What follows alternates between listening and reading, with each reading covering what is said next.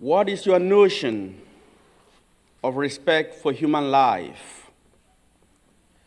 Dear friends in Christ, in 1 Corinthians chapter 3, St. Paul says, "You are holy, for you are God's temple, and God dwells in you." We all are created in the image and likeness of God. We all are loved by God. From the moment of conception, God's love is with us.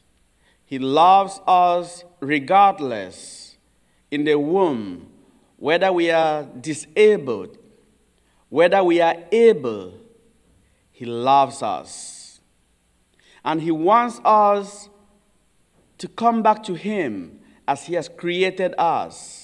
Naturally, He wants us to enjoy the life He has given us without any interference from anybody. Only the one who can give life is able to destroy life, and that is God. So all we can do is fight to protect human life from conception to natural death.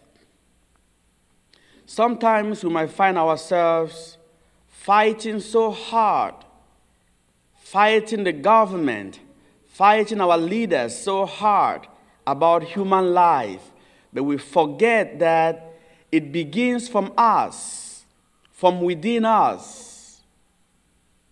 How do I respect my neighbor, that stranger I see on the streets? That is where it begins. If I am unable to respect, to honor, to see in that stranger the sacredness of life, I will not expect my leaders to do the same. We are supposed to live by example.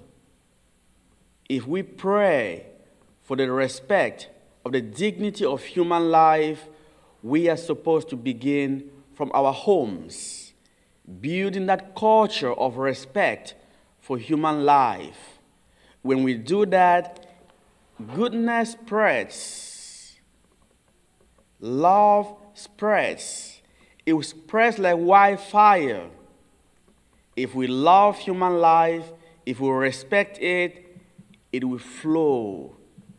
And at the end of it, we'll realize that as David in the first reading of today, all the battles we are fighting will be not us fighting those battles, but it will be God fighting for us because we have chosen the right way to fight, beginning from our hearts, going out to the people.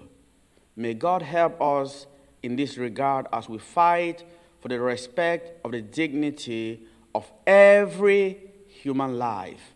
Amen.